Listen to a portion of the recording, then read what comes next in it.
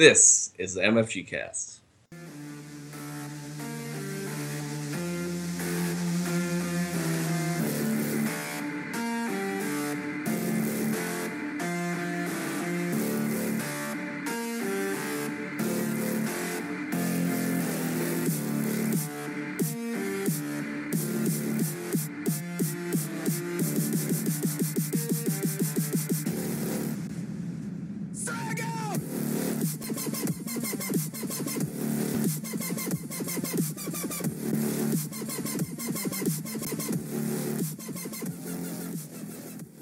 Hey guys, it's Kurt.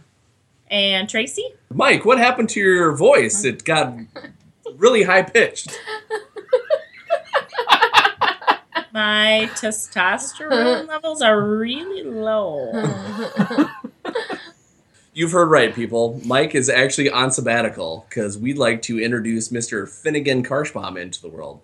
Mike and his wife Malia just had a little boy, so unfortunately he's going to have a little bit of time off of the podcast to deal with parenthood, so I've got the next best thing.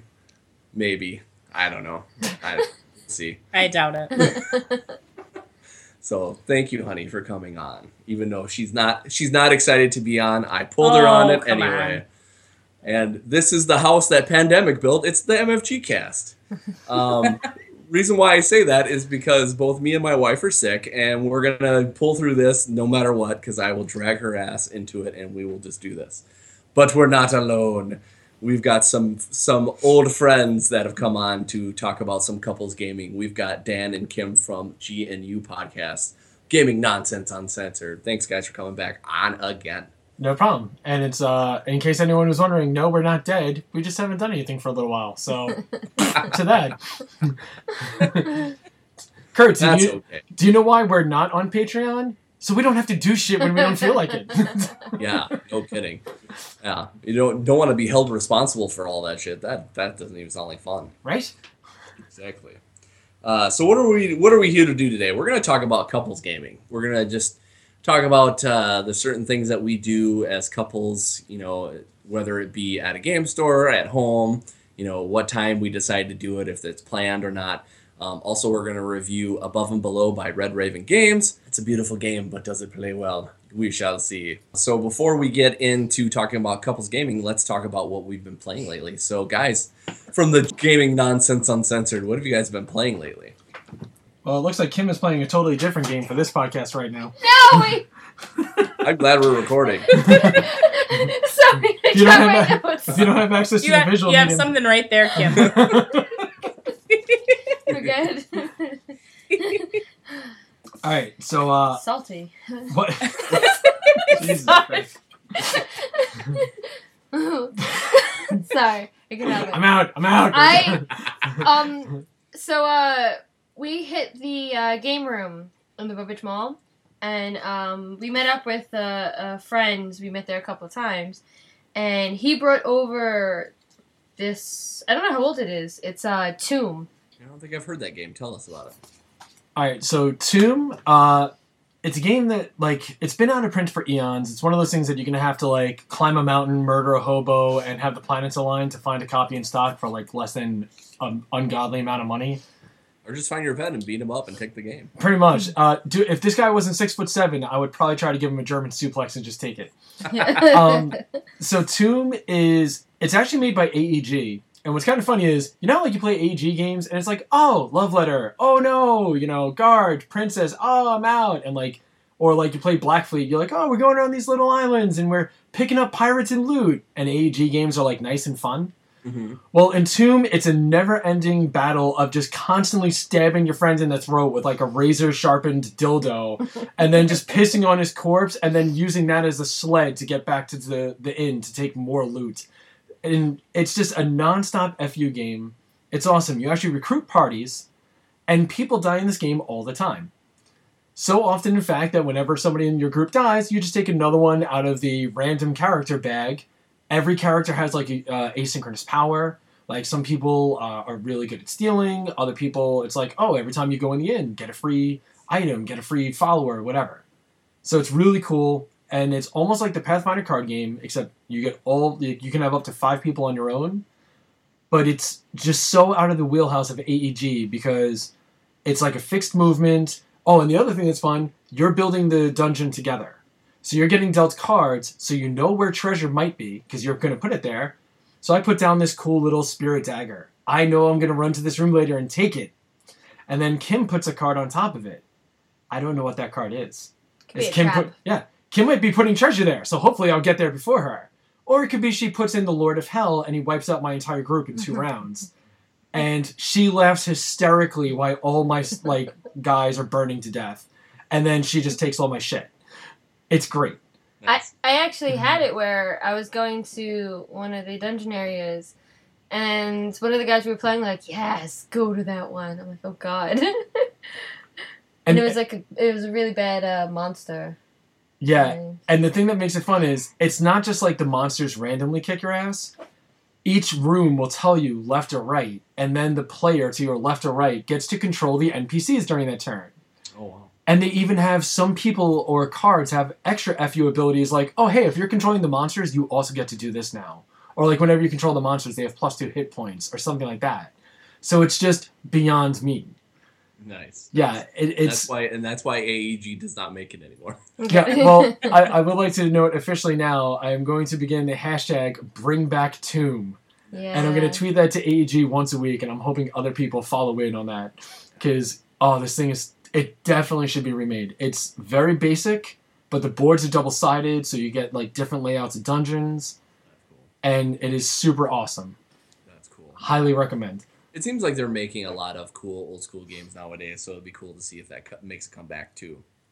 Yeah, I mean, just like, I don't know if you remember, a couple of months ago, Battle for Souls was on Kickstarter again, because that was, out of print for eons, too. Yeah. Even if AEG just went on Kickstarter and was like, hey, however many people buy is how many we're reprinting, and then we will never speak of this again. That would be fine by me, too. That'd be awesome. That's cool. Kickstarter is such a good spot for that, especially for stuff that would actually, make it, that's already been established that people like. Yeah, definitely. Yeah. What else are you guys playing? One other title we got to play lately is Epic, which I actually called you the other night because I was so impressed by it, and I was like, Kurt needs to play this immediately. Epic, done by White Wizards, the dudes that did Star Realms. It's a great little, hey, do you like Magic? Do you not want to go broke? Because for the price of 4 booster packs, you can buy Epic. Nice. And it lets you play Draft, it lets you play Constructed, it lets you do Cube Draft. It even has a 2-player draft variant. You can just deal 30 cards randomly to each player. Hey, there's your deck. And it's just a super simple play style. Basically, some cards are free to play every turn. Others cost a gold coin. Those are the Uber cards. You get 1 gold coin every turn. Doesn't carry over. Very simple to balance. Very easy to play. Kim has done a decent job of thrashing me in it, but... Second time I did. I sent dinosaurs after him. Nice. Yeah, we did the equivalence of you can even do a pack thing where you just deal out stacks of 10 cards. Those are your booster packs. Yeah. So we decided to do a 4-pack war where you have to make a deck of 30. And that thing was horrifying. Didn't you even... Oh yeah, King Kong. He also helped bash my brains in. That's awesome. You can use all those kinds of monsters to have a fun little battle. Yeah, it's definitely cool, man. Like I said, for $15, and we more than got our value out of it already. But what I like about it is it has that itch where you're like, man, I kind of want to play that again, or oh man, I wonder if I put these 2 cards together, how would they work? Yeah, And as far as I can tell, I think all 120 cards are all unique. I don't think there's any doubles of anything. That's cool. That's always good. Yeah, so you actually feel like your Necromancer is your Necromancer, not shit, he's dead. All right, well, I'll draw another one in 2 turns. Yeah, exactly. Or somebody else will have the same kind of guy or whatever, and you're like, Yeah, I also have Lancelot and Lady of the Lake. It's yeah. Do you? That's weird. You shouldn't. Yeah. They can't both exist unless they're both different universes. And we're out. Or the other games, I use this thing to make a copy of him, so now I have an army of Lancelots. That's just... No, don't do that. Yeah, exactly. Come on, let's be real, folks. Let's be real about our fake shit, shall we? Yeah, no kidding. That's funny. Also, so you're familiar with Final Fantasy? Oh, of course. Sometimes they had the mini games, you go into a tavern, and you're playing this card game where like you basically there are arrows and you do X amount of points and then you can flip it over and now it's on your side and you keep doing it. Yeah. So we played this game called Lords of War, which was almost like that. Okay. But like with a twist. So you get like melee guys and you can also get range guys. So as you're placing them, you have to place them adjacent to your opponent's cards. And what you do is there's usually like the arrows to show you where it attacks. Sometimes it'll attack on all sides. Other times it'll be like the front and then the side. Sometimes the back and the side. And it'll show a number of how much damage it does. So after you place it, you deal damage. And it's not like most games where like, you know, if you do equal damage or higher, you beat it. It's you have to do higher. Oh, nice. So, and then once you get it, it's like, what, like 2 points for each card? Yeah, it's like first to 20 kills or something wins. Yeah, and if you have your general gets killed, you can immediately take, the person who killed the general can immediately take another turn. The one thing that's kind of cool about the game, too, is you can also dogpile on guys. Like, so, Kim at one point had, like, this dude out that had, like, 9 hit points or something. But, like, my attack dogs, plus this knight, plus this little flank guy, and then these archers over here, all combined were finally able to do enough to take them down. So it has an interesting back and forth. Like, it's sometimes you'll throw someone to the grave to set up for a future turn, and it's not the worst thing to do. Like, it's hard to get out of that mentality of, no, I don't want guys to die, and just go, acceptable loss. Like, you know. Yeah. And they're not fixed on the board, so you can actually, like, after you place a card down, you usually draw a card. Instead of drawing a card, you're just like, you know what, I'm just going to take the skeleton back, and you can replace him next turn. Well, what have we been playing? We played the, our house is being torn to bits, and we're tired, and we're getting sick, and so we didn't play a lot of games as much as we'd like to. We played Above and Below, of course, for the review, so that was fun to do. What else did we play lately? We played this Star Wars game that Logan got for his birthday. It's basically like, is it Aggravation? Is that the name of the game? Yeah, kind of like that, I think. Yeah, where it's got like, you get these little, you can pull these different types of shapes out of this game board that's got like, it looks like a TIE fighter. And depending upon what points you get, or what you pull out, you can get negative points because they're Sith, or you get positive points because they're from the well, they call it the Resistance because it's a new game. So you've got the First Order, and you've got the Resistance. Yep. It's for those Star Wars nerds that will yell at the phone or whatever, you know. And so when you pull out these different things, it's got this basically this arm that kind of sets against all these pieces, and if it pops a little bit, then pieces pop out, and you have to take the negative points, and then you don't get the positive points. So you have to kind of like really, really be strategic in getting them out and stuff like that. It's a stupid little, fun little cute game. It was actually really fun. It was pretty fun. Yeah, it's fun to play that. You won, though. Yeah, of course I did. And then Logan also got the old school Labyrinth game where you've got the little metal ball and you try. It's not the Labyrinth you guys are probably thinking of. Dude, I want that so bad. No, I know. We have that. We actually have 2 of them. The one that balances. Yeah. They have a Lego version of that. It's so do they cool. really? Oh, that would be so awesome. Okay, so here's the thing that's nuts. The Lego one, it actually has a double-sided board, so you can make like one easy and one hard labyrinth. Mm-hmm. It's also like $60 or $70. It's pricey. That's ridiculous. Yeah, I'm like, because, you know, Lego is like, oh, hey, this would normally be $15, but because our name is on it, to the price. So do you have to build it then? Yes, you actually get to with build your own boards for Labyrinth. We attempted to play a couple of games. Traci got a gift card from one of her friends, which was super nice, so she decided to buy Kodama from Action Phase Games. So we tried to play that. It's Kodama the Tree Spirits. Basically what you do is you have your own little tree stump, and then you have you can pull out 4 cards, and then you pick some tree branches to grow out your tree. But you have to match your symbols with what the symbols are in your tree. And then if they're in succession, depending upon how far that goes up the tree is how many victory points to get and stuff like that. So they've got like a ladybug and a little cloud and stuff like that. So unfortunately, we didn't quite get into it because our son decided to be a little crybaby and was like, I don't like this game. I'm not gonna play it. And I'm like, okay, fine. So we didn't get to play that, and then we wanted to play Dice City because I got that for Tracy for her birthday, and we haven't been able to play that, but I'd like to play that sometime. Okay, so as soon as you play Dice City, I need to know what you think. Because that's been something I've been eyeballing for, like, months. Mm-hmm. But I can never pull the trigger on. Because I'm always like, I feel like we're going to get it. We'll play it 2 or 3 times. And then it'll be like, oh, that's all right. And then that'll just fall by the wayside. Yeah. And kind of the reason why I bought it is, like, I know it's not technically Machikoro, but me and Tracy have a lot of fun playing that game.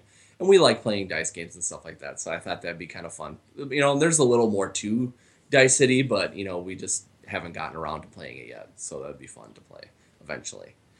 Another thing I played that Tracy kind of picks on me because I get fucking mad at it constantly is Pathfinder Adventure card game for the for iPad and all that? Android. Yeah, well, I play it on the Android, and it's just as hard playing it on fucking Android, and I always die, and then I get to this point where I can't figure out how to get rid of the cards that I have too many of. Because after you play a campaign, you're supposed to figure out how to get rid of your cards. Well, on my phone, for some reason, I can't figure out. I played with one of the, I think with the Halfling Elf or whatever, and I could not figure out how to get rid of her weapons. And I'm just like, okay, I can't. And I tried looking up online. I can't find anything yet. So I'm like, well, I guess I'll just keep restarting until I actually win one of these missions. Just out of curiosity, do you ever? Because I was clowning around with it for probably like an hour or two. Do you ever get to start making your own party and like just playing the game straight out, or is it always like, is it a totally different storyline or whatever? Well, you play different storylines and stuff like that. The only thing that kind of sucks with this game is when you first get it for free, you only get 2 characters. And I think you can only play so long before you have to buy different packs and stuff like that. Yeah. But, which is fine because, again, it's free, and the app is actually pretty cool besides that part that I can't figure out. But yeah, it's still worth your time. So, it's just one of those things where for some reason I can't get past the first part, and it looks like there are a good 3 or 4 missions to it. So it'd be worth trying out, but at the same point, it's so freaking hard, and I'm so bad at the dice rolling on that as I am in the real game, so it's hard to beat. So now, is it like truly randomized die rolling, or do you notice does it always seem like when you restart, everything is in the same spot in the same order, or is it like really randomized? To me, it seems randomized, but maybe I'm not paying enough attention to it. But to me, it seems like it's just fine. Yeah, because, sometimes, like, when you keep getting hung up in these games, sometimes it's a puzzle to be solved. Like, it goes in a fixed order. Mm-hmm. And other times, it's just, like, you just need to have, like, the right choices and the right luck. Yeah, exactly. On a quick aside, one thing that was the most brutal thing to discover is Talisman on the, on the phone and iPad. Yeah.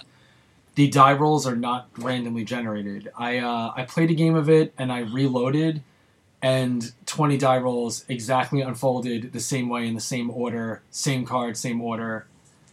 And if I made a change in my decision, the computer would automatically start readjusting to still being able to follow me. Wow. And I was like, wow. I was like, this is actually like a ruthless DM, not just a randomized game.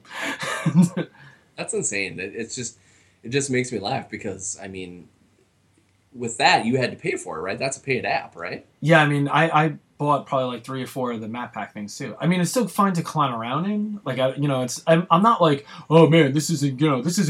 This isn't true Talisman. Like, I got it because it's fun to clown around with. But Kim is like a Talisman hoarder. She has like 7 expansions, and she will break out everything to play if people are down for it. Yeah. So it's like, hey man, if you ever got 7 hours and you're in New York, you feel like some Talisman, let us know. Nice. Yeah, so, unfortunately we haven't played as much as I'd like to play, but, it's just one of those things. What else have we been playing? Have you You been playing anything? I'm sorry, I was dying out there. So. Okay, so real quick, Tracy, how did you feel with that tree game, the Tree Spirit? Not so much? I don't know that we played it enough. Yeah. Did we? Yeah, we didn't get into it enough, but... We couldn't get him to stay with us so long enough. I think I wanted to like it more than I did so far. Okay, because people have been posting pictures of that game like crazy online. Yeah. It's a beautiful game. I think we'll probably like it more if we actually... I think if you and I sat down to play it. I'm trying to think of... I didn't hear what else you talked about. Well, I just talked about playing that card game on my phone, and then that's about it. So for some reason, I know we've been playing more stuff, but I can't think of what we've been playing. I think we'll get into it more now that things are settling down. Yeah. Now that we actually have a bedroom again. Yeah. And stuff, but we played a lot of DC. Yeah. For a long time. Yeah, it just seems like lately we haven't been playing as much as we have. I mean, I want to get to the point. I think we've talked about it before. It's like, okay, we have all these games we haven't played, and we have a lot of these that are sitting on our shelf. Like, just like, okay, well, we have this game. Like, we've got Dice City we haven't truly played. We've got Kodama we haven't truly played. We've got Bottom of the Ninth with the Sentinels expansion and the other expansion. We've got Junta that. Oh, you got that. Nice. Yeah, because I was Imperial Settlers. Imperial Settlers. And you haven't played that yet either, right? We've played it. Damn it. But we bought it after we played it at the game store, our local game store. Yeah, after that was after last year's Extra Life game day. Yep. So then we're like, we got to get this game, you know. Have you not played it since you bought it, though? No, of course not. Okay. So this is where I get to challenge you for a rematch about the La Granja situation. We've never played it yet, anyway, La Granja. We still haven't. And I also have Imperial Settlers unplayed. So, aha! Yes. Yeah, and then for... I mean, we probably have 6 to 10 games that are wrapped, maybe, that we haven't played. Like, we need to stop buying games and, like... vow to play some before we... Oh, there's something else. Oh, we just talked about it. The Galaxies game. Yeah, Epic tiny Defenders. Yeah. I bought him that. Oh, nice. He hasn't opened it yet. Yeah. Because he's like, I want this. So I bought it for him, surprised him. It came and I was like, here you go. It's still wrapped.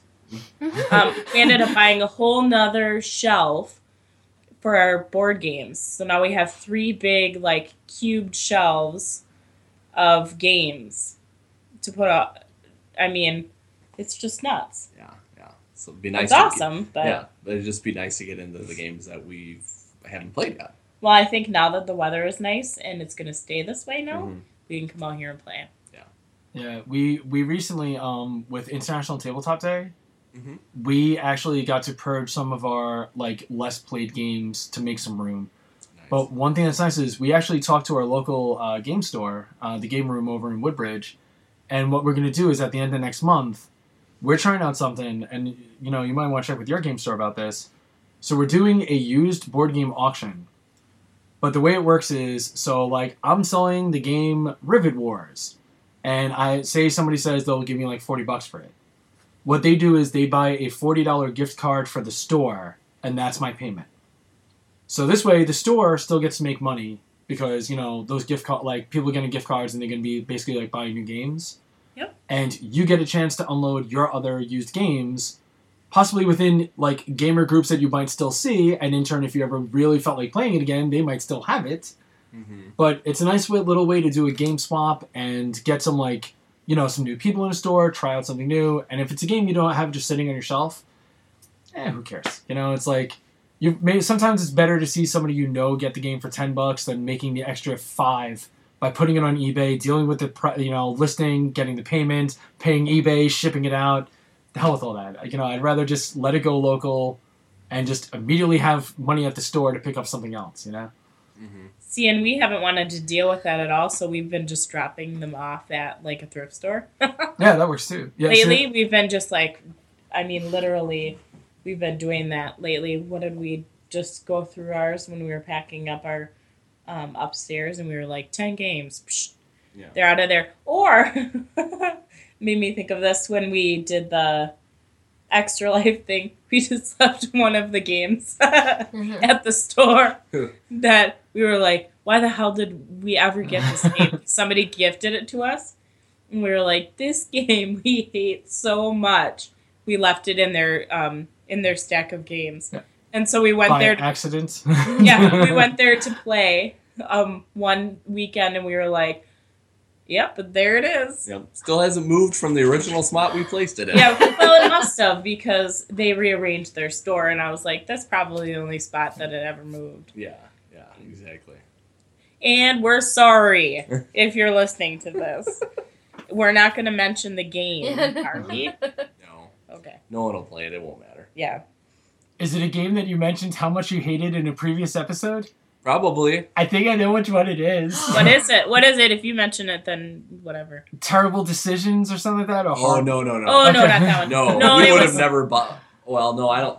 Yeah, I don't think... We didn't buy this game, though. I understand. But my mom gave us this game, and I think it wasn't one of those...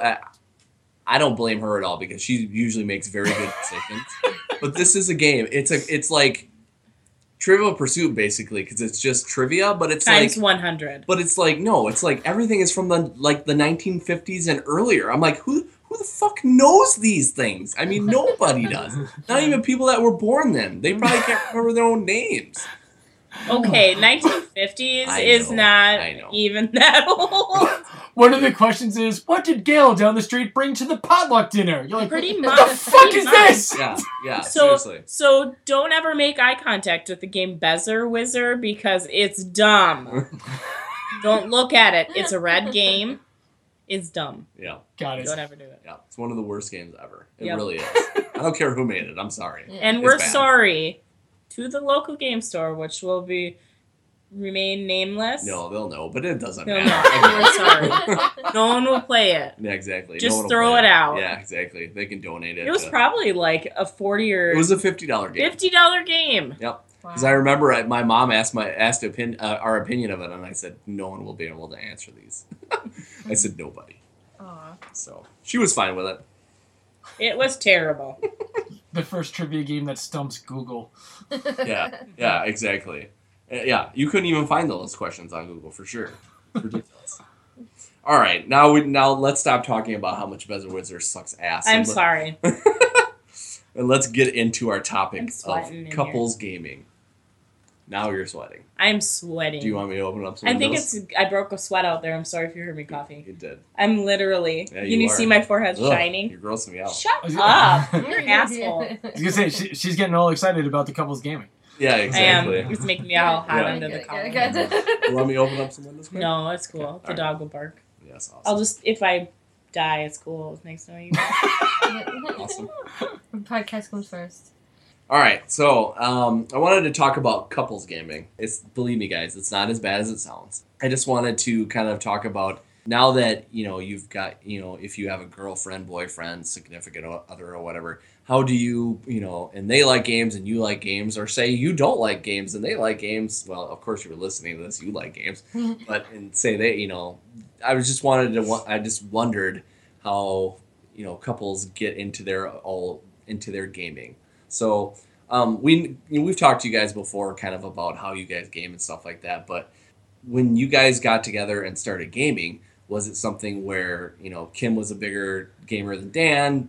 Dan, were you a bigger gamer than her? Was it she played more video games, you played more board games, and then it came together? How did that all turn out? We kind of got into the board game stuff together. Like, we met actually at Magic tournaments. Nice. So we, had a CCG thing, and then, He got his friend to oh, we're having a thing at our house. You should come. Nice. Okay. Nice. Yeah. Instead of doing the cool thing, like, hey, we're gonna come have a couple of beers at my house. Hey, we're gonna play some Battle of Zendikar at my house. Actually, it was pretty much both, because John was like, I got a couple of 6-packs at the house, and we were like, oh, we should do a draft. And Kim's like, I'll be down for a draft. And I just told John, I'm buying that fucking box now. We're doing a draft at your place. Yeah, so I mean, like, you know, when we met playing Magic, like, we had that in common, and then we kind of got into board games together. As time went on, Kim is still more into video games than I am now. Like, I used to be obsessed, and I just kind of trailed off on that stuff. But yeah, like, the gaming together, like, what's nice is we do a little of everything. And what's pretty funny is, see, I'm such a professional, I actually took down notes for your show. Look how, I don't know if you can see, my notes are very short. His is, like, detailed. So, you know, like, on Facebook, you always see, like, you know, like, 17 ways to introduce your significant other to the hobby. I only got 2 things of advice. If you don't mind, I'll just quick shoot them off. Adjust expectations and adjust your demands. Like, when I play a game with Kim, like, say we play, like, Summoner Wars or Mage Wars or something, right? Some game where you can kind of customize your stuff a bit. I love finding the new combos, or, like, some, like, sick trick that'll just destroy everything you have in one turn where you never see it coming. Kim likes to play because she's like, this wizard has a nice hat. I'm going to be this wizard. You know? So, I can't do what I like to do in these games because when that guy with the hat is dead, she'll lose interest. So, he has to be the last guy to die. So, I have to, like, kind of adjust my, like, expectations of how to play the game. Like, when I play with Kim, I go for more of experimentation in the game instead of, like, refinement. So, like, you know, like, instead of, like, all right, I can maybe get somebody by turn 8 if I do this, this, and this. When I'm playing with Kim, I'm like, all right, let's see how this summoning portal works. Oh, let's see how this unit works. Like, I'll clown around with something, you know? And then the other is to compromise your titles and to compromise your style. So, let's just say, Kurt, you are into the heaviest of Euros. You're like, Kanban, such a relaxing game of 3 hours of mental trauma, you know, and things like this. And Tracy's like, I like chucking dice, you know? If it's you want your significant other to play the games, hey, Kurt, guess what? You're chucking dice, you know? And the thing is this, you might be able to get Tracy to play, like, an awesome soulless cube pusher and, like, get to play Kalis, and you're like, these cubes represent meat. These similar sized cubes are actually ore. And these cubes of the exact same thing are metals. Like, you might make that happen sometime. But if you don't start by chucking the dice with her, it's never going to be. So even though, yeah, you might want your significant other to be into all these, like, insane games you have, like Argent the Consortium, and, like, Through the Ages, it's only 3 hours, let's do it. You know, like, just be happy. It doesn't make a difference if you're playing Machikoro Uno with them. Just be content that they're enjoying any game with you. And let that be a foundation to think, hey, maybe in a few months from now, we'll try out this other thing. And I will just throw in even the caveat that even though that's your situation, it may be different also. Because it may be the thing where maybe she's into more of the Euro game style and you're like, okay, I cannot do that right now. Let's just do, you know, something that's short and easy and ready to go. So, you know, it makes us easier. Mostly when me and Tracy got together, we kind of played kind of your easier, your traditional games and stuff like that. We even got, you know, into more of like your with Logan and stuff like that. We got into like your craniums and stuff like that, stuff that, you know, a lot of people know about and stuff like that. And then just before we started this podcast, me and Mike and one of our old podcasting buddies, Rick, we just started kind of getting into more of your heavier board games and more of your non-traditional board games that we talk about today.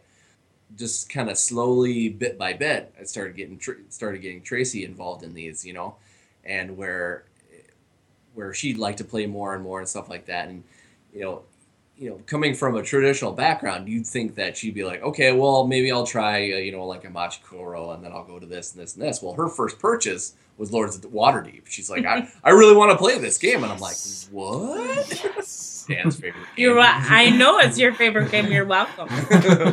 So, you know, so when she said that, I was like, what? That? Oh, okay. You know, it's like, you know, especially when she, you know, first said she wanted to buy her own, you know, non-traditional game like that, and she's like, well, we got to get the, you know, the Skulls of Skullport, or the Scoundrels.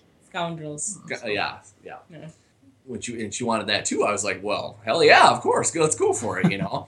And so it was cool to see that, you know, more and more she got into the influence of of these heavier games and stuff like that, and games that you don't really know about and stuff like that. I want Traci to talk a little bit about it. As she's gonna start dying again. You're gonna start. No, I was swallowing. Oh, okay, good. Just want to make sure. Swallowing water. Okay. Let me clarify. It's getting whoa. So what did you think about like getting into more of the non-traditional games and stuff like that when we first started doing that? I'm trying to think of how it even started. I think you covered we played a lot of the traditional games with your family. Mm-hmm. I mean, both of our families are really into games, mm-hmm. whether it be card games or the cranium games or whatever. We played a lot of that kind of stuff for a long time, and then we started incorporating those outside of the box, so to speak, kind of games. And that was a big step for me, mm-hmm. to be able to buy this different game. Mm-hmm. And I was super excited, partially because I didn't have to pay for it. Yeah. So I got money from work and I used it to buy this game. And I was like, yes, I have this game and I have this expansion and I don't have to pay for it. And I was mad because there was a dent in the box. I'd ordered it and it came and it needed to be pristine and it wasn't. But whatever, that's beside the point. But really, then I think we just started adding on, and then I think we're finding, as we add on those different types of games, we find that addiction to, we start playing the same types of games, mm-hmm. or the same game for a period of time, mm-hmm. over and over and over and over and over again for a while, and then we move on to something else for a while. And I don't know. Mm-hmm. It's good. It's fun. It's something different to be able to do together. Yeah. And when I see those average games that we've still kept around, I don't want to play them. Okay, so that brings me to my next question for Dan and Kim. So when you guys play your games and stuff like that, what typically do you like to play? Is it something where you both have a game that you like to play together, or a type of game you like to play, or is it something where you're like, okay, well, this night Kim will pick a game, this night Dan will pick a game, or if you go to the store, you'd be like, okay, well, we'll play with whoever wants to play this game. I'll let my bride answer this one. Usually, a lot of the times, I guess Dan picks a game. It's rare that I'll pick a game, because I'm usually shy, and I'll be like, oh, no, play what you want, I feel bad. But occasionally, I'll get those games that it's like, oh, can we play that again? Like, Food Chain Magnate. When we got Food Chain Magnate, I really wanted to open it. But I know he was, itching for that since day one, so I let him open it. And as soon as we played it, I got crushed. It was bad. And when they say that if you make one mistake, that's it, you're not getting ahead of this game, that's so true. Just one mistake. And I hate those kind of games. But there was something about it that it was still so much fun to do. Even though I lost, I was like, okay, so now I know, not to do this. And I played it again. I still lost because, I made another different mistake. But, I don't know, for some reason, I keep going to it because there's something about it. I don't know if it's the fact that you're, a restaurant trying to sell stuff or advertising, but I thought it was really fun. So, a lot of times, I would keep asking him, can we play that again? But mostly, he usually says, okay, when I get home from work, let's play this or this. And then we'll do it. But I know that I haven't always been into, the heavy games. Mm-hmm. And I know he has. So, I tried to condition myself to like them. Because, I don't want to have to play the same type, my type of games. Because I want it to be where it's he can play the games I like and I can play the games he likes. Mm-hmm. And doing so, I actually really, really like those heavy games. Even though I'm not that great at them. Yeah, it's I would say in the last year, I definitely saw a big upswing with our style in those games. Mm-hmm. Because, Through the Ages, that game is phenomenal. The CGE re-release, we picked it up because the Dice Podcast, actually, Chris Rogers was always talking about this game, and I was like, this sounds awesome, started looking it up. I'm like, okay, this thing, I now need this. I felt that itching in my bloodstream, to pick it up. We got it, and, we played it a couple of times, and then Kim was just like, I want to try again. And then she started, turning around. She started pulling ahead a few victories, too. And I always like seeing that. I noticed, Kim's game style is generally, she's good with an out-of-the-box game. She doesn't want to have to pre-construct a deck or do research before starting up. I'm lazy. It's not lazy. It's just, it's a preferred style. It's I haven't been around those type of things where... Alright, so the games like Final Fantasy and Disgaea where you kind of have to, plan out everything? Mm-hmm. I've never really done those games. I was just, go for the straight shooter... horror games like Legend of Zelda, some puzzle games, but something ready to play, basically. Yeah. And finding those combos in games, in say Food Chain Magnate or even Through the Ages, it's hard for me to see those combos. Mm-hmm. But I know if I keep playing it, I'll kind of get some kind of strategy, but I'm not used to it at all. Yeah, it's she has a better shot when it's present in the box and you don't need to take something from an outside source. Mm-hmm. We even, I told you a few times over Force of Will. We love that game, but, we just kind of play fixed decks against each other because, constructing a deck in that game is hard enough. Never mind, the research into what you want to put in it.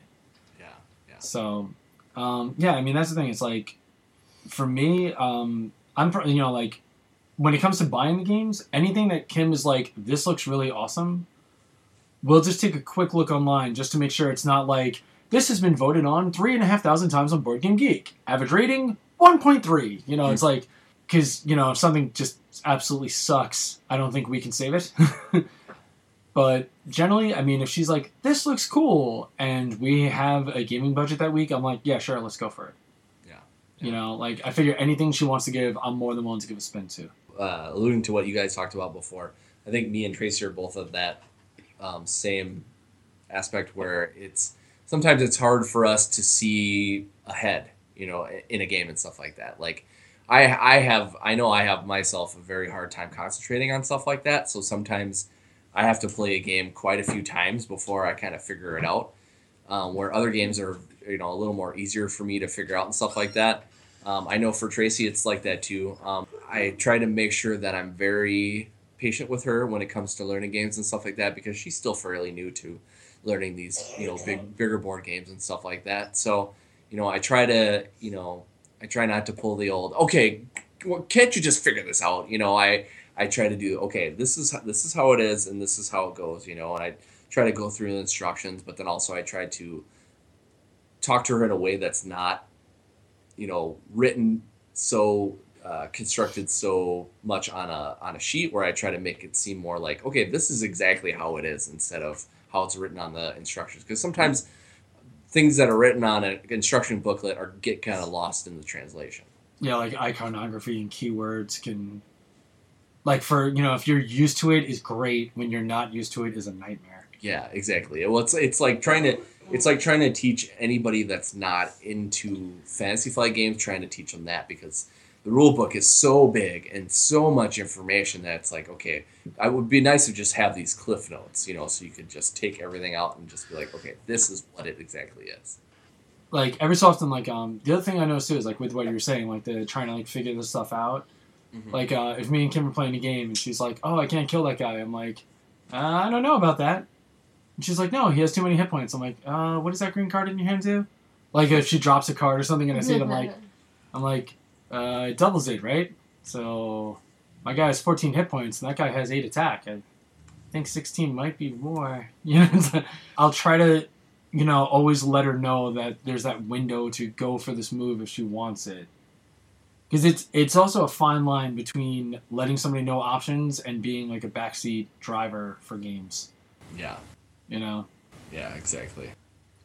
So what do you guys argue about the most when you're playing games? How much you suck.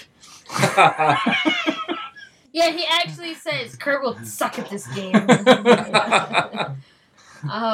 And then she says, no, he sucks at every game. And then and then we just start going, yeah, it's really awful. It's pretty bad, actually. Truth hurts. I would have to say he gets upset at me a lot for not reading the cards fully.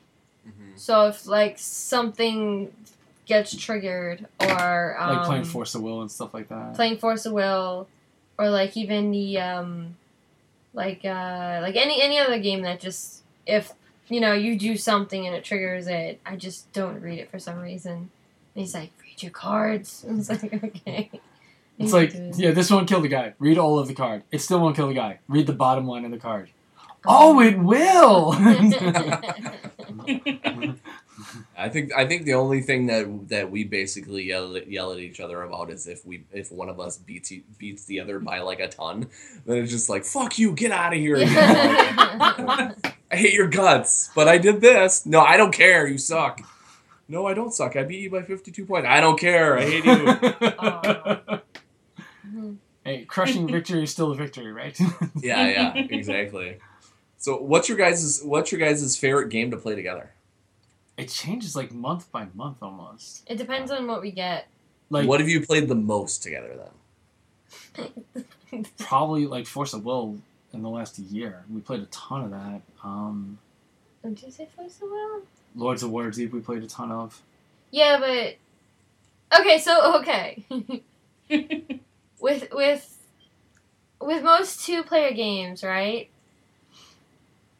Not everything is strictly just 2 players. Yeah. So you kind of like, they give you separate rules for like, you got to tweak it a bit. So if you want to play like a 4-player game, you got to tweak it. But I feel bad, but I want to play Lords of Waterdeep, the board game, the actual game. But he wants to play it on the iOS, and I hate playing it on that thing. But I know that's one thing we argue about because...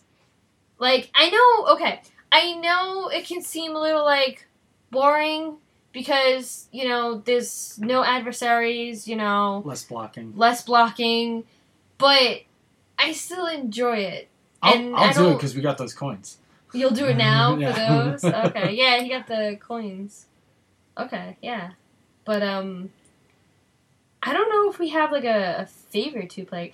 We used to love playing Duke together. That one was more than Force of Will. We used to play that constantly. I'll play that right now if you want. Nice. Just gotta be quiet so the pieces don't click while we're recording. Right. Nice. Yeah, I think for Traci and me, I think we played the DC deck building game and Machikoro a ton. I think we almost probably DC more. Yeah, DC more. Now that they just keep coming out with more stuff, I'm like, ooh, let's play this one. Ooh, let's play this one. I'm like, I don't care whoever you are, I will play it with you. You will play with me. Do you guys like play co-ops together too, or do you just generally like a little more adversarial? No, we don't. It doesn't really matter to us that much. We don't have too many co-op games, I don't think, to tell you the truth. I don't think we have enough. I think most of the time you're kind of going, after each other in these games, or you're trying to get the most victory points, and it's not. We don't play it as many gotcha games as maybe we should, I guess. Yeah. But, it would be nice to play a little more co-op, but it doesn't seem like we really play that many co-op games. Because I was gonna say, like Trace, have you tried the Pathfinder card game, or are you just not into it? She hasn't played it yet. I told her I think she would really like it. Did you hear that yet? Yeah. Well, the thing is though, I think because it has a like a D&D like look to it. I know that Waterdeep does because it's technically a D&D license or whatever, but I think Traci sees that and she just, for some reason, role-playing just is not her thing. So it's like anything that has that kind of connotation, she's like, get it away from me. I do not care. I haven't seen it, so... Yeah. But I think it would be something that she would be really into. I'm too busy playing stupid games on my phone right now. Yeah. Waste of time. Yeah, she's playing a game where she's... No, I'm gonna pet it. You're an asshole. No, she's playing a game where you're basically making food for people. I mean, seriously. I have to... Boring. Wait, is that the bakery story or something like that? No, it's called Cooking Fever. Oh. It's called Cooking Fever. Is it like... But there's like a bakery, you have to get money, and there's like a bakery, and there's like a stadium, and there's like a fast food restaurant and like all these other things, but it's mindless. I don't need to think when I get home from work because there's enough thinking. And what else? I'm looking at my phone like it's going to tell me the answers. I just don't need to think about it. But I feel at the same time like it keeps my dexterity up. Yeah. So, and he rips on me and I don't give a shit because I don't like to admit it. You're probably the only one who knows that I play that game. Now, America does. America. And abroad. Oh, and abroad. Thank you. My name is Traci, and I'm addicted to cooking fever. You heard it, Indonesia. Yes, and it's a free game if anyone wants it. Nice. It's a free game. By the way, Kurt, there's a board game called A la Carte. It is a dexterity cooking game where you actually have to chuck the stuff into the dish to make the order that the people have ordered and everything. So you can have a real life swipe to make this dish cooking game. Nice. Try that out together. Buy that for me. Sure, why not? It actually has like little miniature frying pans. Nice. And you put it on top of the stove and you just like gotta check the right ingredients. And like sometimes if you chuck like I guess like too much salt or something. Yeah, it's like you make it too bad or something. You think it's too bad or not enough salt, so it's fun. The reason I was curious about the co-ops is because like I know sometimes like for couples like adversarial games like if somebody seems to win too long in a row, I noticed a few people at times have said like that's the death knell of playing games with their significant other. Can you tell them about the couple we saw at PAX? Oh shit! All right, so this was my favorite thing ever. All right, so a couple of years ago, we actually got engaged at PAX. We did it at the Plaid Hat Games booth, right?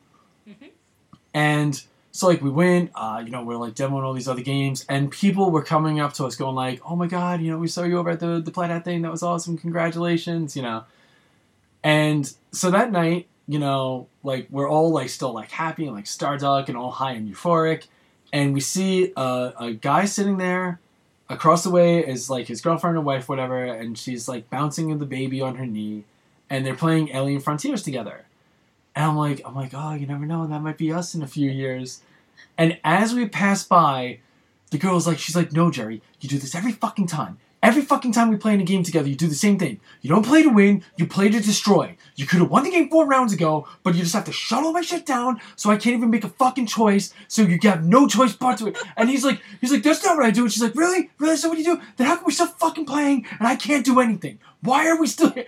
And I was like, or maybe that won't be us in a few years, God willing. Like, it was the most horrifying shit to see. 6 hours after you get engaged. Yeah. It's like, oh, look, there's a couple at a gaming convention. Can we take it back? Yeah. Just looking at ring, please. Gimme. but oh, yeah, it was horrifying shit to witness. And I'm like, that's a couple that maybe shouldn't game together. Yeah. There are actually some people that it's okay if you have your hobbies and she has her hobbies. Like, it's nice to, okay, I'll humor you and just do your hobby for, like, one day or something. And if they don't like it, just don't push it. That's the worst thing you can do is push them to like the game. Or just, like playing board games. It's like, okay, you've tried it, so you have your thing and I have my thing. Pushing them to it is a great way to make sure that you start hating your hobby soon enough, too. Yeah. And I think that Kirk can tell when he's reading something to me and he can tell that I'm like, tonight is not the night for you to give these directions to me. I don't want to learn it. I'm not interested in this, or maybe I don't really like this game at all. Like, I don't, you can play this some other time. Mm-hmm. I don't want to have anything to do with it, but that doesn't happen very often. No, it really doesn't. But sometimes I lose interest in, like, you just figure out this game and then you can tell me about it later. I don't want to sit here for an hour while you figure out how to play it. Yeah. That happens a little bit, but not too much. And I'm the first to admit I get pissed when you win one of those games. and you're like, oh, yeah. Yep, I won. It's because I rarely win, so I'm excited when I do. Yeah, but you're like very, very cocky about it, and like you get this special look on your face, and I just want to punch it. We're still happily married. I mean, you know, you're stuck with me, man. Oh, so. Man. Sorry about that. When he gets the smug look on his face, do you just instantly go like, "Oh, cool, let's play this next," just because you know it's the game you can whoop the shit out of him in? No, usually I'm like, and I'm done. Well, it depends on what time it is, I suppose. Yeah. Like, are we done? Have I had enough of him for the night? Yeah. I know there have been times where like I've beaten you and you're like, okay, we're playing this again. You know?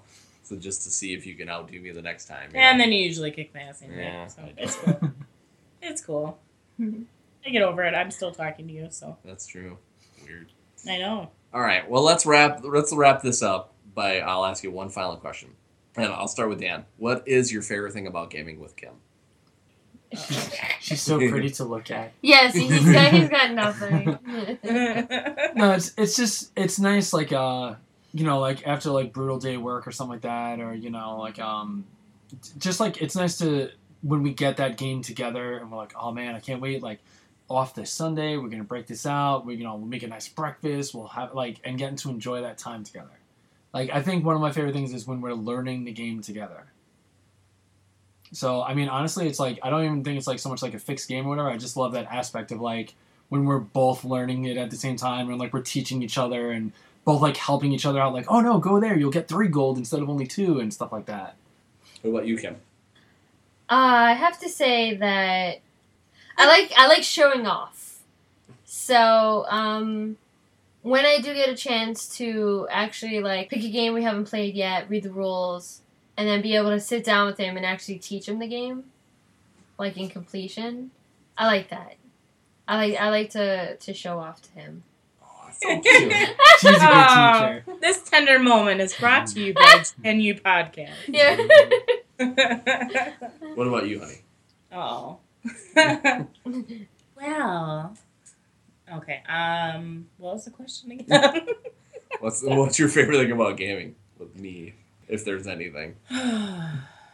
Well, I'm gonna kind of touch on what Dan said, is the fact that after a really long day, it's nice to be able to, or a long week, it's nice to be able to come home and forget about all the crap that happened that week or that day, and to be able to just spend time with you, whether it's learning a new game or just picking up and being able to play like a game that we normally would play, one that we enjoy and whatnot. Yeah. I don't know. It's nice to be able to just do something like that. Yeah. I'm kind of all the same way about kind of what you said. You know, it's nice to get fully immersed in a game with you when work has been kind of shitty and blah blah blah. But I also kind of like the excitement of just getting a game together and being like, yes, we can do this. This will be fun, and really getting into it and just really enjoying it. Where life can really just kick you in the ass. So it's nice to have that one thing that kind of connects you where you're just like, okay, this is going to be awesome. I can't wait to get this game and we'll play it together and just have a ton of fun. So. And it smells so new and you get to punch out all the shit. And it's so exciting. It's like a little kid at Christmas. Yeah. Exactly. Okay, sorry. That's okay. Me digressing. Okay. So, yeah. I just thought it would be kind of fun to touch on that because, it seems like in a lot of podcasts I don't hear enough of that kind of thing, where, people talk about, gaming with their significant other and stuff like that, a lot of joking, and stuff like that. We've done that, today, but, a lot of times you don't get too many conversations on it, so I thought it'd be cool to talk about it. So there you go. There's Couples Gaming. Now we'll get into the review. Your last village was ransacked by barbarians. You barely had time to pick up the baby and your favorite fishing pole before you started the burning and the pillaging. You ran from that place in the dark of night and wandered over a cruel desert, braving frozen peaks and crossing a rough sea filled with sharks. Then you found it, the perfect place to make your home. But as soon as you had the first hut built, you discovered a vast network of caverns underground, brimming with shiny treasures, rare resources, and endless adventure. Now, you're organizing expeditions and building your village above and below.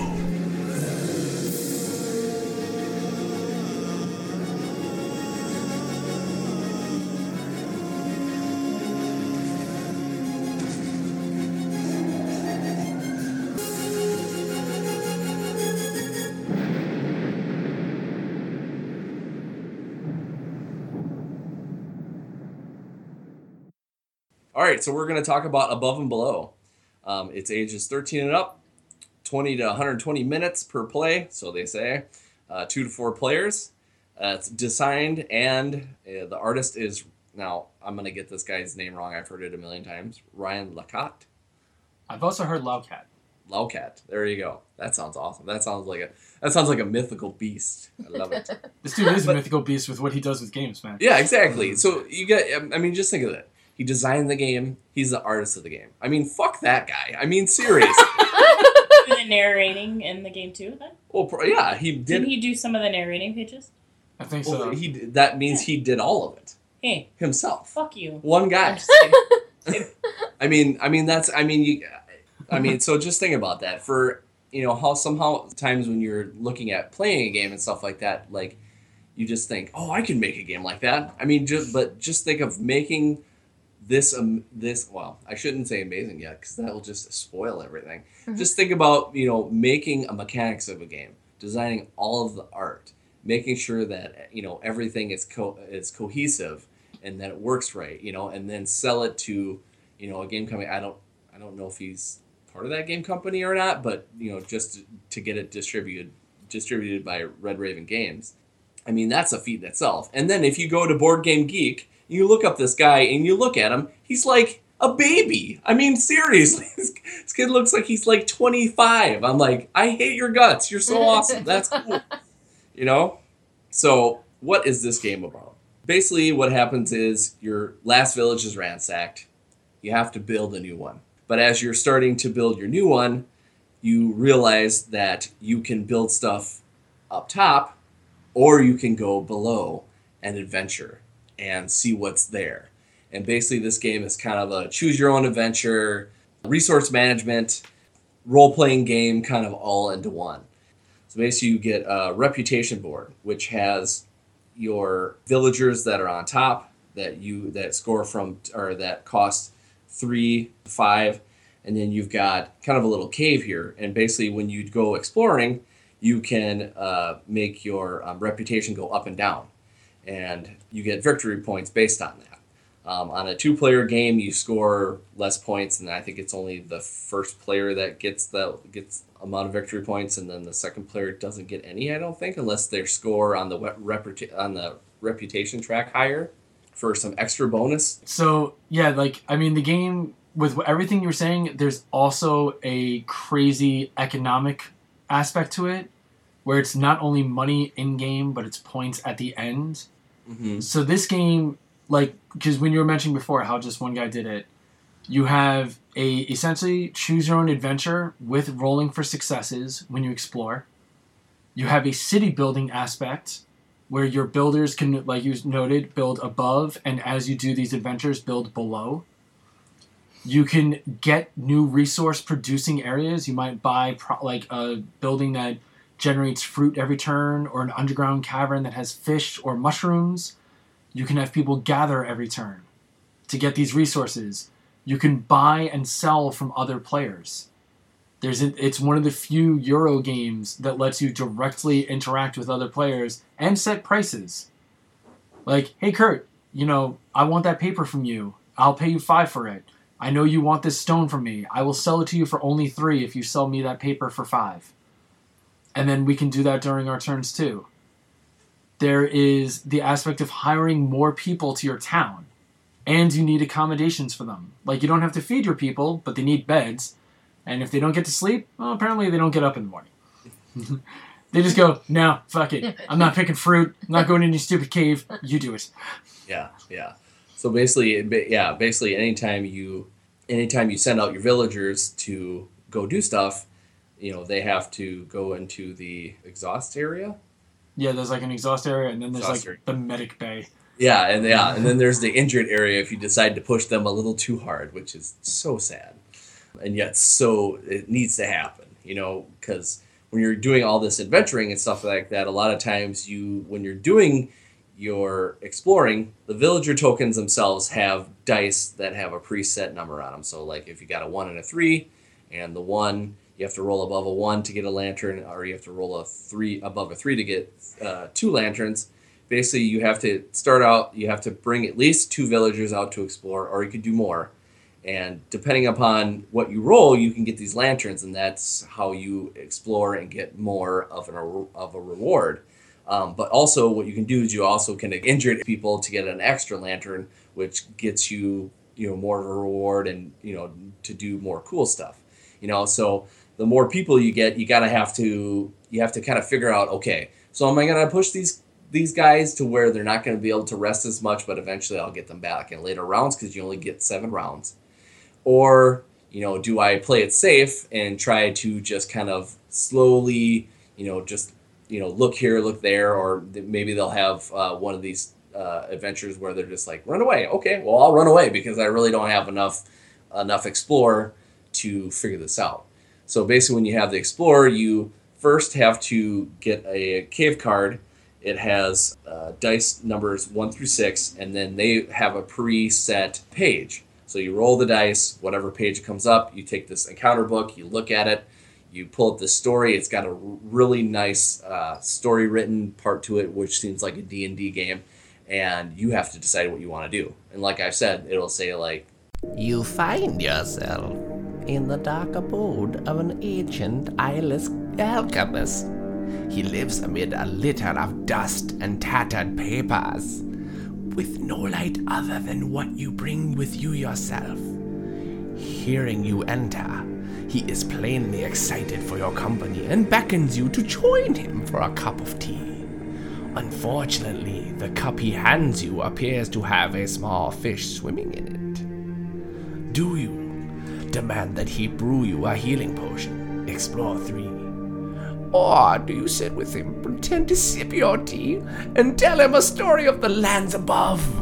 Explore 4, or explore 7. And the more you do, the more they explore, the more you have to use more villagers and exhaust them, and you have to kind of figure it out that way.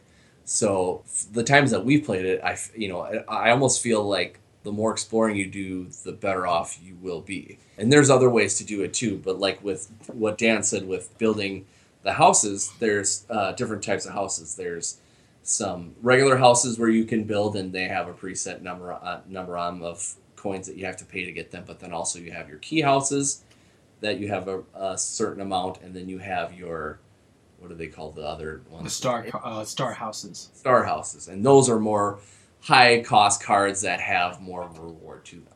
Yeah, the star houses are mainly like the big end game scoring houses. Mm-hmm. Where it's like, hey, this thing is worth like this, and then 2 for every villager you have. This thing is worth this, and then X amount per every one of these resources you have. Mm-hmm. So generally, all those cards, you notice in the last round of the game, everyone's just eyeballing them going, oh man, please let me get that, please.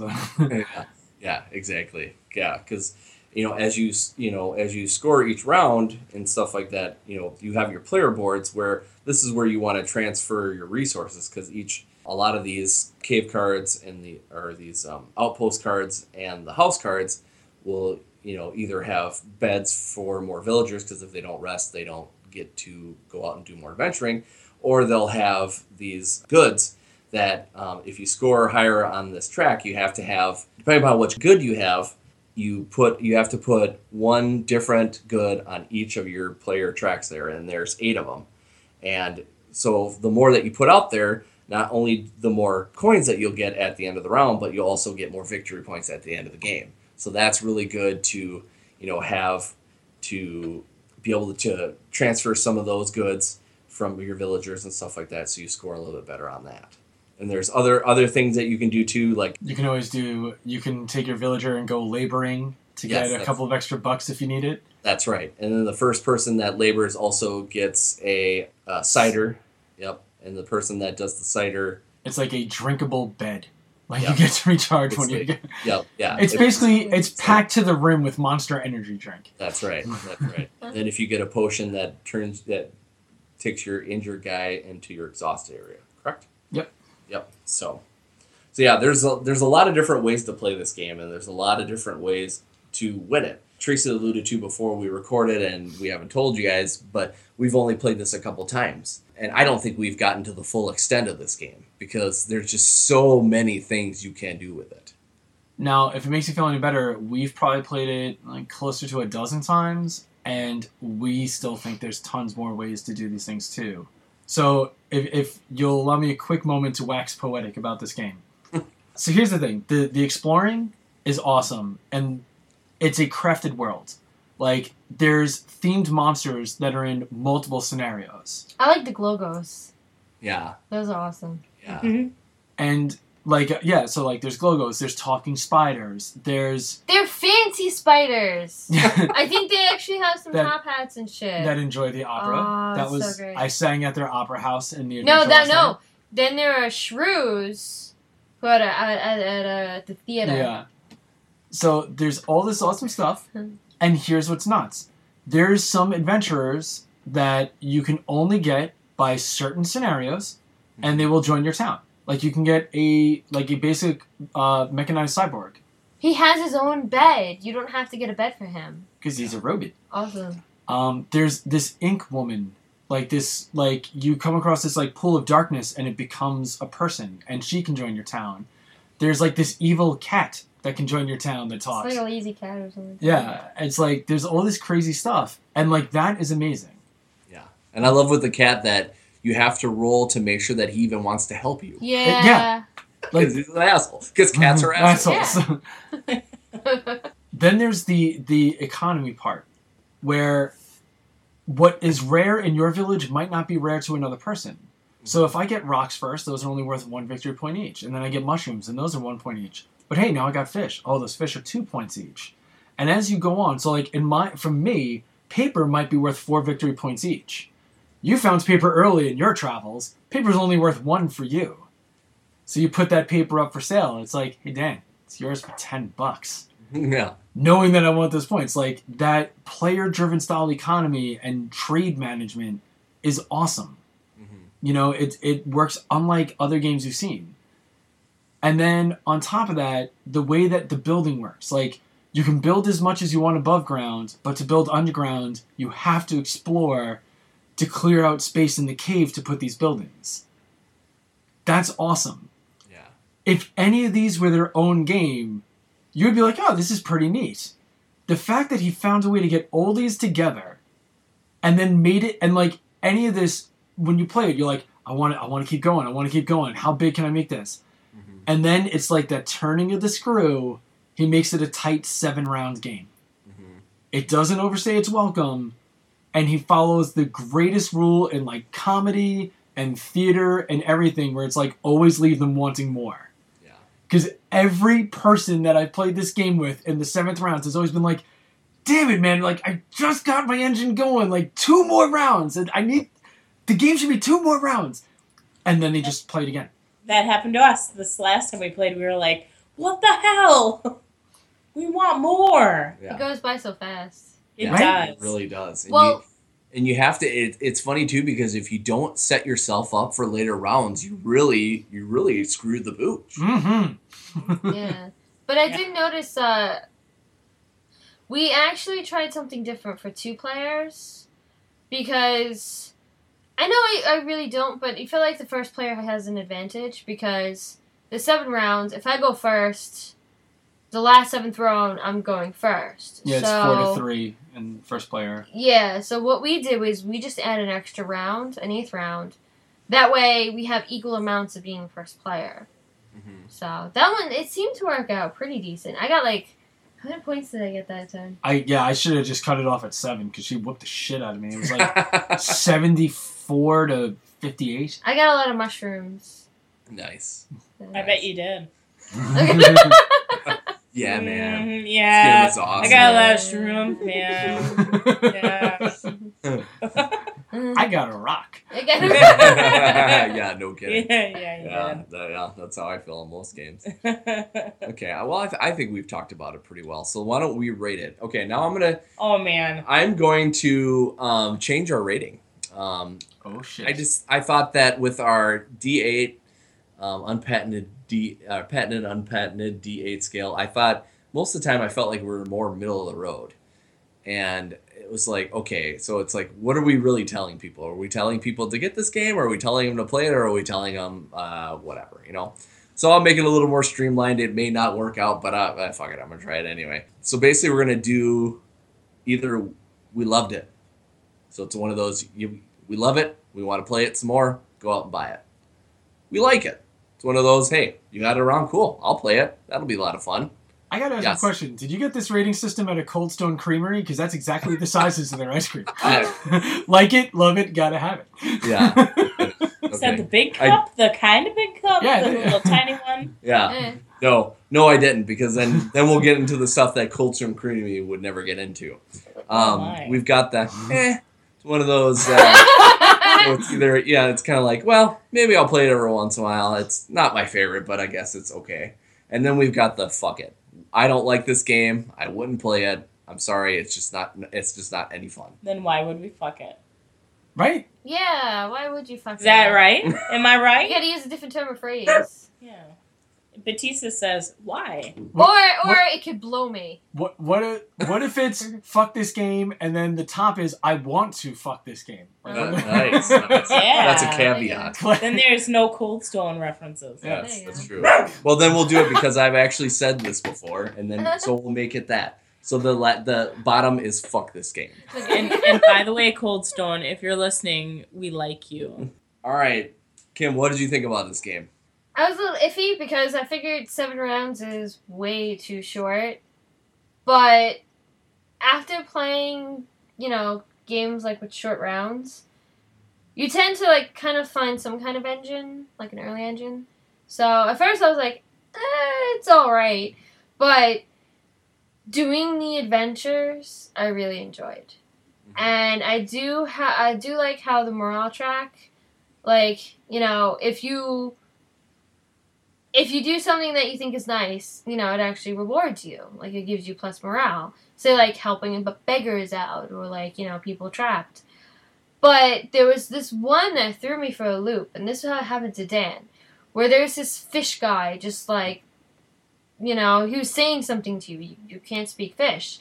And this Glogos was coming after him. Now, these are one of the times where you have to kind of remember what the story's about. Because in another adventure, there's something about you helping out a Glogos, right? So this fishman was, like, yelling at you, something like that.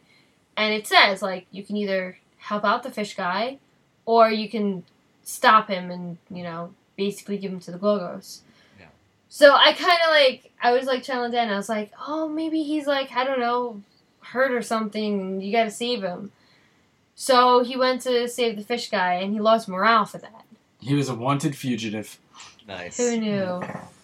So, and I like how I really like how they play into that. Like, you kind of have to remember who you meet up with. That way, when you see them in, another adventure, you're like, okay, I know this guy. He's a good guy. I'll help him out. Mm-hmm. So I really like it now. It's fun. Okay. So that's a like. Dan, what do you feel about this game? I want to make little cardboard babies with it. Oh, This game has... He says that about everyone. Right? Here's the thing. To me, it's always a really good sign when you can get the shit stomped out of you and come in dead last place, and you're still smiling afterwards, and you're like, this game is awesome. Free magnet. Yeah, right? Yeah.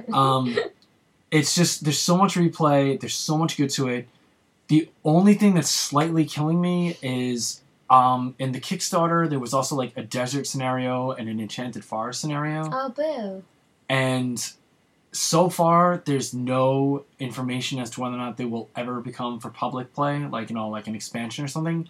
We've talked about that, how stupid that is to have that just exclusive to Kickstarter. Yeah, and it's like, here's the deal. It's like, you want to make that Kickstarter exclusive, cool, fine, whatever. Make new shit. and let me get that then. Like, let me give you more money for this game because this game makes me that happy. You know, I absolutely love it. I mean, it's beautiful to look at. It's fun to play. My favorite thing is that it doesn't overstay its welcome. Like, I've never had it end where it's like, you know, that was all right. Like, that 7-turn thing, it's just a magic number to make everyone go, shit, all right, next time I have to do this first. Okay, cool. All right, next time we play this, I got to remember this. Like, that's a great sign. Like, when people think about the next time they're going to play, that is, like, the best endorsement you can get. Yeah, for sure. And I almost think that they're going to come out with something in the Above and Below universe, and I'm trying to think of what it is. It's really making me mad that I can't think of what it is. I don't know if they're going to try to make an RPG of it or if they're trying to do something else with it, but could have sworn I heard that, but of course I can't think of it right now. Someone's probably screaming at their phone or whatever they're listening to this on. But, so obviously Dan wants to make love to it, so that's another category we can Candles and all. Yeah, that's right. A lot of lube. Tracy, what did you think about this game? I guess I would say I like it. Mm-hmm. And I would rate it at that right now because I don't think we played it enough. Yeah. I like the story to it, but I just don't think I've played it enough. Yeah. To fairly rate it yet. Yeah. Yeah. So it's just I think it has good mechanics, and I think it has all the pieces and all the things that are good and that make a good game. Mm-hmm. But I would be lying if I said I wanted to make love to it. So basically, I actually think I love this game too because the art is phenomenal.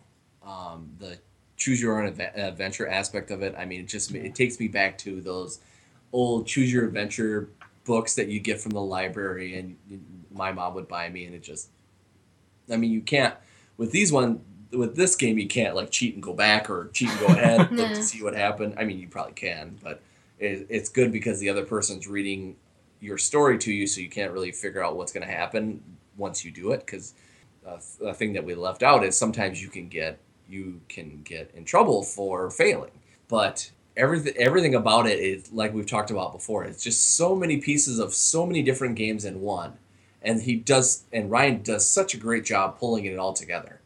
I mean, with the resources, trying to get those, and trying to get as many as you can for the victory points, trying to get some of these key houses and these star houses and stuff like that to get the stuff to help you get more victory points, and to do it in such a short of a time. I mean, it's really it's a ticking clock. It's a ticking time bomb. You really have to, really figure out what's going on right then and there, because not every game is really going to be the same. And even, I mean, you guys talking about you've played it 12 times. You're not really playing it the same. Even if you read the same story, you happen to come upon it, which is very rare, I'm sure. I mean, you would still probably play it differently. So for that, I really like it, and I know I've only played it a couple times, but it's just in my wheelhouse. It's just everything about this, the board game aspect and almost the role playing aspect into one really catches my fancy. So I really dig it. So if it's not on Tabletopia, we gotta try it by Skype together or something. Yeah, for sure. Yeah, that'd be a ton of fun, and that's something I think that could easily be done. So yeah. That's what we thought of it. So let us know what you guys thought of it. Talk to us on Twitter, hit us up on our Facebook page, and let us know what you think, because I suggest you really go out there and buy it.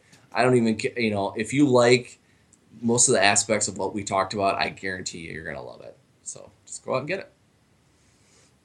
All right. Well, we did it. We talked about couples gaming. We talked about Above and Below. We're going to skip weird games for this month because it just took a little too long. Yeah, whatever. Nobody cares. I love weird games is my favorite thing, man. Aw, I'll do a special weird games with you, buddy. Can I give you a super fast weird games? The one sure. That's on Kickstarter? Oh, yeah. There you go. What is it? Opa Go? Or Opie Go? Opie Go. It's basically a game where you're one of 4 chicks and you're playing cards to beat the clothes off of each other. Oh my god, I think I've seen that. That looks so dumb. It does, and that's why I backed it. Because I'm a dweeb. Of course you did. Kim, don't you feel bad about him every day you live with him? I feel bad for her. You know the Tonto Quarry game? Yeah. Where you buy the girls? I wanted that one. I made him so get... we know what's going on in your house, all Pretty right. much. It is like Senra Kagura, the card game. That's awesome. You know how this whole recording started. That's true. That's true. She was doing something down yonder. No, I dropped my notes. Yes. That's how it always happens. What's your other weird game? Oh, look, she dropped the notes again. That's just the only one that I saw. But I saw that I was like, this sounds like a Kurt game. Yeah. It's funny because when I don't know how I came across that. I think somebody said they backed it on Twitter, and I was like, what in the hell is this game? It's so awesome. Just like, hey, let's just throw some manga chicks half naked on a card game. All right, everyone's bought it. All right. Oh, that's great. That's the question mark in the how to profit equation you always see online. Yeah. Yeah, exactly. Yeah, I think South Park's done a really good job with that, talking about that. So, all right. Well, again, thanks for Dan and Kim for saving our butts, because now that Mike is gone, we kind of had to mix and match some different people and stuff like that, and we're always glad to have you guys on. So thanks for coming on, guys. Yeah, no problem. As long as Mike is on the injured list, I'm always willing to help cut a promo. Nice. The aforementioned Mike that still doesn't know if he exists or not. And I just want to thank my lovely wife for coming on, because she had to point at herself like I wouldn't say that. Thank you, honey. She's speechless. She just gives me the finger. All right. And that's it for this episode. And again, if you want to do us a couple solids, rate us on iTunes, on your favorite apps. Tweet us out to your friends. If you like to, check out Battlebards. Use our codes. If you don't know what the cards are for that premium audio, go to our website. Look at the top right where the icon is. You can use those codes. Click on it. Buy yourself some awesome audio. We're going to use that. We're using that audio to introduce Above and Below. So if you do that for us, that'd be great. And I think that's about it. So until next time, see you later. Legends of Tabletop Podcast. Creating legends, one die at a time.